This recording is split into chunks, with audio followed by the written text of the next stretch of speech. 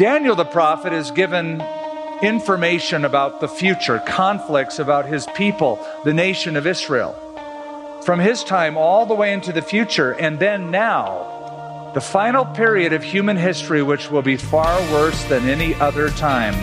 The prophecies about the Antichrist spell out a time of intense suffering and conflict. And yet, as Skip shares today on Connect with Skip Heitzig, there are 4 attributes of this coming leader that give us reason to rest, knowing God will be victorious. But first, here's a resource that's designed to strengthen the soul of your marriage. Great marriages are made, not born.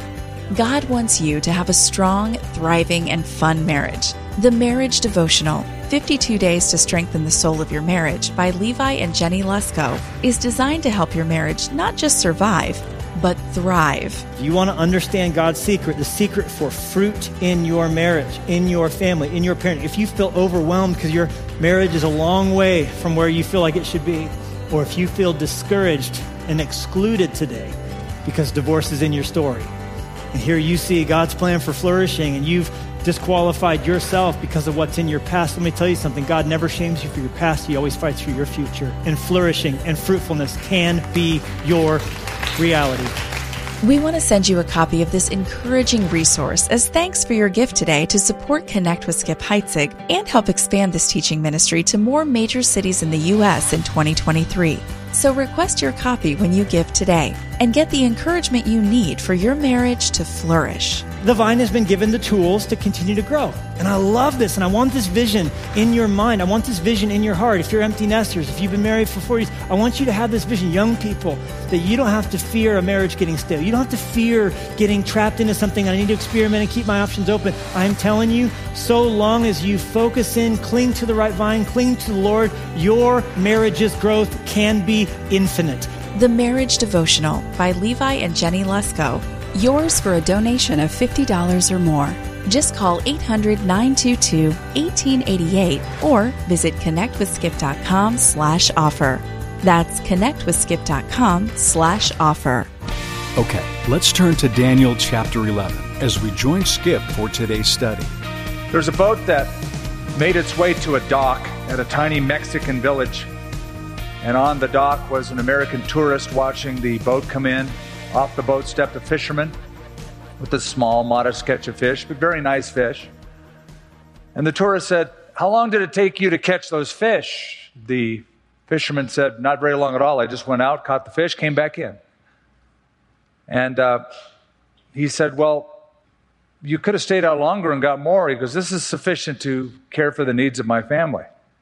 So the tourist, curious, said, "So what do you do with the rest of your time?" The fisherman said, "Well, I sleep in late. I play with my kids. Later on, I take a siesta with my wife. In the evening, I go into the village and meet my friends and play guitar. I live a full life." The tourist said, "I have an MBA from Harvard University. I can help you. If you started your day earlier, you could go out and catch more fish. You could sell the extra fish, and in time, you'd have enough money to buy a bigger boat. If you kept that up over time, you could buy a second boat, then a third, then a fourth, and eventually you'll have a whole fleet of fishing ships. And if you keep at it, you can even have your own processing plant right here in this area. And by that time, you will be bringing in so much money, you could relocate to Mexico City or New York City or Los Angeles, and from there, you can control your vast operations." The fisherman said, "How long do you think something like that would take?" The tourist said, "Probably a good 20, 25 years. But you'll make millions of dollars doing it." The fisherman said, "After that, then what?" The tourist said, "After that, you can retire. You can find a nice little village by a coast. You can sleep in late. You can play with your grandkids. Take a siesta with your wife, and in the evening you can go play guitar with your friends in the village. You'll live a full life." I think the fisherman needed to school the MBA, don't you? The title of today's message is, "I Dare You, Rest," which sounds strange to our ears. It sounds like an oxymoron. I dare you, rest. An oxymoron is simply words that you put together and they seem to contradict each other, like airline food. That's an oxymoron. You're lucky if you get 4 peanuts on an airplane. Government organization, that's another one. I dare you rest is an oxymoron. It sounds strange because a dare implies that you do something daring, that there's some element of danger or risk involved. I dare you rest? But this would make sense as a dare to somebody who is stressed out, someone who's a worrier, or someone who's the overcommitted workaholic, pedal to the metal manager type of person, or this would be a suitable dare to someone who is hearing bad news about their future, about pain and about conflict. And the exhortation, rest, that would make sense. That would be quite a dare. Daniel the prophet is given information about the future, conflicts about his people, the nation of Israel, from his time all the way into the future, and then now, beginning in this verse 36, the final period of human history, which will be far worse than any other time. I believe, however, that these verses have a particular application to us today, and that this message would be very apropos, because we live in a day and age when people are probably more stressed than ever before. The average citizen is filled with anxiety and sort of living on the edge, agitated with present developments economically in this world. Some of you struggle just to get by week. Then you hear of what's going on in the Middle East. And you add all of that together, and what people long for today is someone to come along and fix all this. That can be a danger. Time magazine, in an article called Inflation, Who Hurts the Worst, discussed, among others, a 43-year-old steelworker in Chicago, Illinois, married with 5 children on a very low wage, who said, and I quote, "You really want to revolt, but what can you do? I keep waiting for a miracle, for some guy who isn't born yet, and when he comes, we'll follow him like he was John the Baptist." The Bible would say, there is a guy coming. You don't want to follow him like you'd follow John the Baptist. A coming king, a coming world ruler before Jesus Christ comes. And he will come with a plan. We call him most typically the Antichrist. We've already talked about him in the book of Daniel and seen his description. But he surfaces again here in chapter 11. So I want to, with you, consider 4 attributes of this coming leader. 4 attributes. And then after the attributes, I want to give you a scripture and then a reason to rest. A scripture and a reason to rest in the light of those 4 attributes. The attributes are his arrogance, his aberration, his association, and finally his annihilation. I was looking for all A's. Can you tell this week? Let's look at verse 36 of Daniel chapter 11. This is the first characteristic. This coming leader's arrogance. Then the king shall do according to his own will. He shall exalt and magnify himself above every god. He shall speak blasphemies against the God of gods and shall prosper till the wrath has been accomplished. For what has been determined shall be done.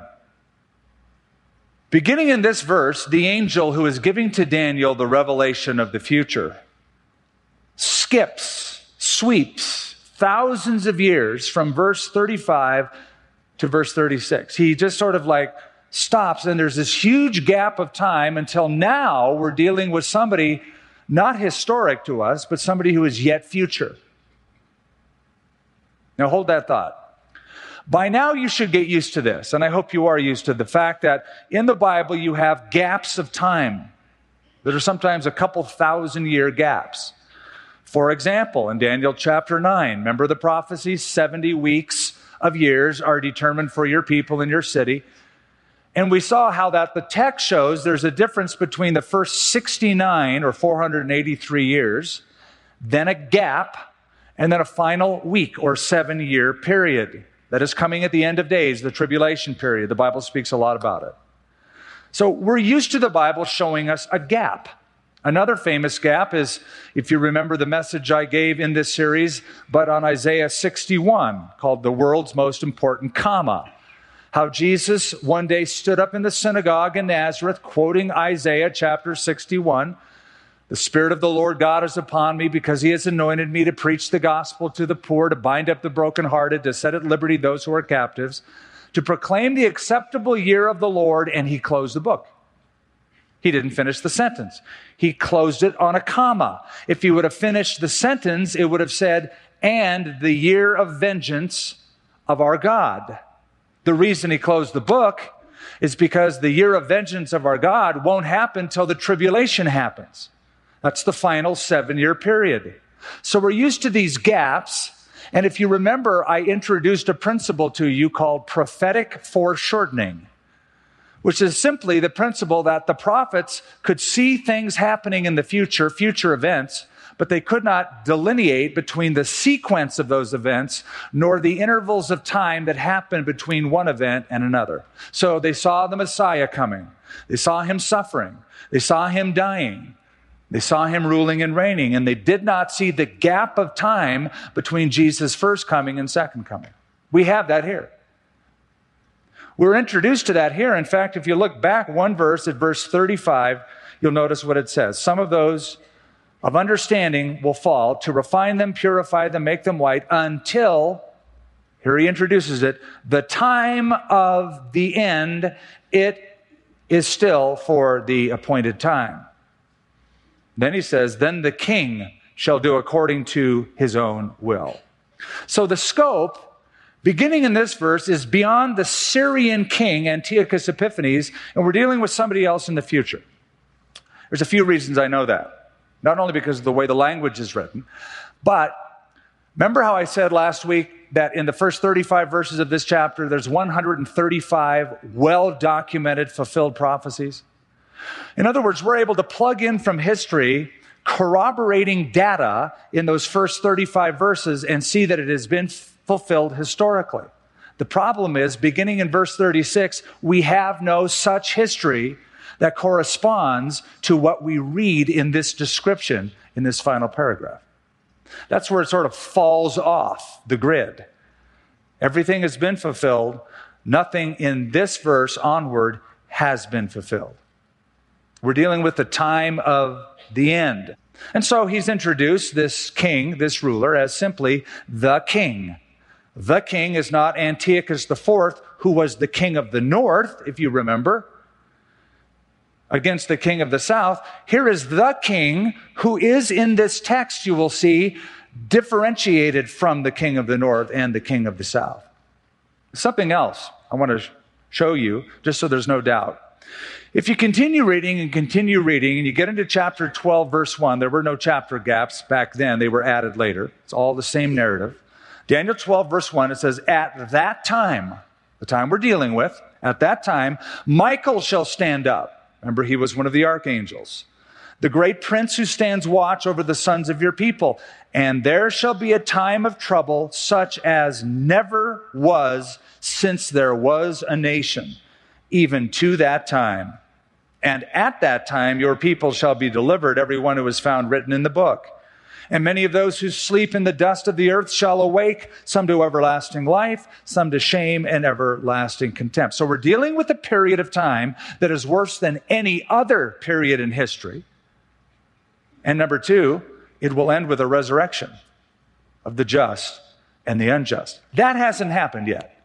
So there's a gap, and we pick up dealing with some future event. But here's a question, sort of an obvious question, but it sort of needs to be answered. Why is there a gap? Why does this keep happening? Why is there a gap here? Why do we have, here's the history, gap, and now here's the very end of history? Why is that? Here's why.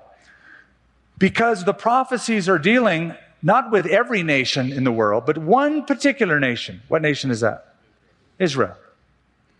These are prophecies that center on future conflicts for the nation of Israel. And the only reason other nations are mentioned is because the way they affect the nation of Israel. That's why it says in Daniel 9, 70 weeks are determined for your people. Those are the Jewish people. And for your holy city, that's the city of Jerusalem. That's why in Jeremiah chapter 30, describing the same period of future history, it says, for this is the time of Jacob's trouble. That's a synonym for Israel, Jacob's trouble. So these are dealing with the nation of Israel. Simply put, all of the conflicts that we read about last week from the past are simply a foreshadow of a greater conflict and a worse time that is coming in the future. And it centers around this person called the King. I sort of gave it away at the beginning. This is the Antichrist. That's his most famous name, or I should say most infamous name. Even though, did you know, he's only referred to that one time in the Bible, and that's the book of 1 John. He's given 25 titles about altogether. He's called the Beast. He's called the Lawless One. He's called the Son of Perdition. He is called the Man of Sin. In chapter 7 of Daniel, he's called the Little Horn. Remember the little horn? In chapter 8 of Daniel, he's called the King of Fierce Countenance. Old fierce face. In chapter 9, he's called the Prince that shall come. All speaks of the same person, a final ruler that will come to planet Earth just before Jesus Christ comes again.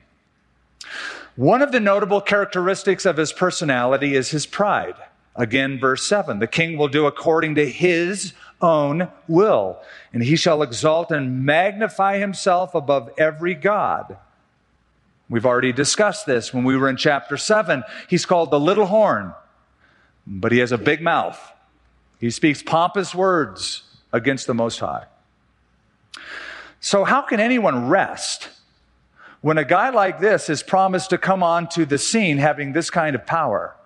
A prideful, arrogant ruler with power. How can you rest? Let me ask a more personal question. How do you handle prideful people in your life? You probably can think of maybe 1, 2, 3, a dozen, I don't know. Maybe there's somebody you go, oh, that person, he's just so... You know how most people deal with prideful people? They become prideful themselves. So when they're around somebody who's sort of heels dug in and arrogant, they sort of act the same way to one-up the other person that they're confronting. Oh, you think you're so great? Well, let me tell you this. It's the very opposite of the way it ought to be handled. There was a mom who was cooking pancakes for her 2 boys, a 5-year-old and a 3-year-old. Kevin was the oldest, 5 years. Ryan, the 3-year-old. They started arguing over who would get the first pancake. You know, kids do that. Adults do that. And so she saw this as a perfect opportunity to inject biblical truth in training her kids. So she bent down and she said, boys, if Jesus were here, I bet he would say, I'll let my brother have the first pancake. And Kevin, the 5-year-old, the older one, said to Ryan, the 3-year-old, hey, you be Jesus. But here's the scriptural promise. Proverbs 16, pride goes before destruction, a haughty spirit before a fall. Though that is true generally, it is never more true than of this Antichrist. He will puff himself up and be prideful, and a haughty spirit comes before a fall. So you can rest in God's promise. Let's look at the second characteristic. This coming leader's aberration. Verse 37 says, he shall regard neither the God of his fathers, nor the desire of women, nor regard any God, for he shall exalt himself above them. This verse is put here because there are 3 areas of peculiarity, aberration, that would be noteworthy to anyone living in biblical times. 3 areas. First of all, the area of tradition. We're told he shall regard neither the God of his fathers. In other words, he will have some religious heritage But at some point, he will turn from that tradition, from that heritage, and forsake it. Then it says, concerning his affection, nor the desire of women. He won't regard the desire of women. There's all sorts of books written about what this could possibly mean. Some have conjectured that the Antichrist will be a homosexual. But it could simply mean he'll be celibate. He'll be so focused on his mission that he won't desire to marry. Then, third, in regards to religion, notice the same verse says, nor regard any God, for he will magnify himself above them all. Now, this is an interesting characteristic. His pride is so out there, that he would even exalt himself above God, above any God. That's an aberration. I mean, you know, there's arrogance, and then there's arrogance. And this is arrogance to an aberrational point. Paul says the same thing, 2 Thessalonians chapter 2, verse 4. He opposes and exalts himself above all that is called God or that is worshipped, so that he sits as God in the temple of God, showing himself that he is God. Now hold this thought, because I want to tie something together that if I just move on, there'll be too many loose threads. I mentioned something a few weeks ago. I suggested a possibility. And again, it's only a possibility. I'm not here to say I know who the Antichrist is or from where they're from. Enough books have been written that are wrong. But I suggested the possibility that the Antichrist may have Islamic origin. That the Antichrist might indeed be the one that the Muslims worldwide consider as coming soon, their Mahdi, their deliverer. And I quoted from Islamic literature to show you that they are expecting universally somebody who is coming to this earth, who is a messianic figure, an unparalleled leader, this is all in their literature, who will take control of the world, who will destroy all who resist him, who will invade many nations, who will enact a 7-year peace treaty with the Jews, who will conquer Israel and massacre Jews, and then establish an Islamic world headquarters at Jerusalem. Which, when we discovered that, that sounds a whole lot like what the Bible describes as Antichrist. We have two problems. Problem number one in most people's minds is this problem of the revived Roman Empire. Because the prophecy is that Rome will, in the end days, have some sort of association and revive, and so we expect a leader from the revived Roman Empire. So everybody looks to Europe as some white European guy who's going to come, and that's the Antichrist. What you need to understand, and if you know history, you remember this, and if you know biblical history, you remember that Nebuchadnezzar saw a vision of coming world empires, and the last one were the legs of iron that represented Rome. It was the longest part of the statue. It was divided into two legs. In 395 AD, Rome indeed split east and west. The western leg of the Roman Empire fizzled out, essentially. The eastern leg continued for another 1,000 years, and it was headquartered at Constantinople, which is today modern-day Istanbul, Turkey. If you were to take a map of the ancient Roman Empire, you would discover that 60% of the lands that occupied the Roman Empire are under today Islamic control. So we can answer that part of the question. The other piece of the problem deals with what we're talking about here. You have a guy who's saying he's God. The Antichrist is demanding personal worship. How could he be a Muslim? Any Muslim would never allow this. That wraps up Skip Heitzig's message from his series, I Dare You. Find the full message, as well as books, booklets, and full teaching series at connectwithskip.com. Now, here's Skip to share how you can keep these messages coming your way to connect you and many others around the world with God's Word. We want more people around the world to find rest and hope in the gospel of Jesus Christ and His promise to return for us one day. And you can help make that happen through your gift today to keep these messages that you love coming to you and to others. One exciting thing that you'll enable is the expansion of Connect with Skip broadcasts into more major U.S. cities on more radio stations around our country. Would you help make that happen with a gift today?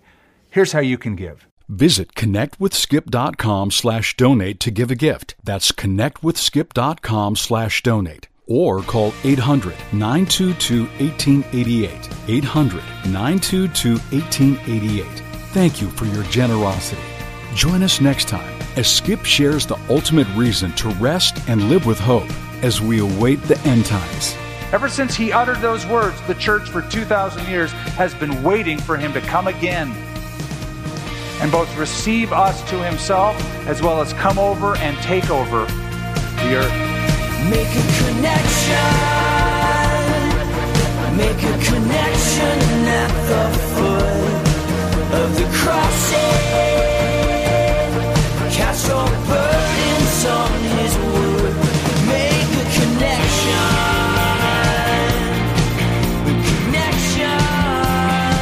Connect with Skip Heitzig is a presentation of Connection Communications, connecting you to God's never-changing truth in ever-changing times.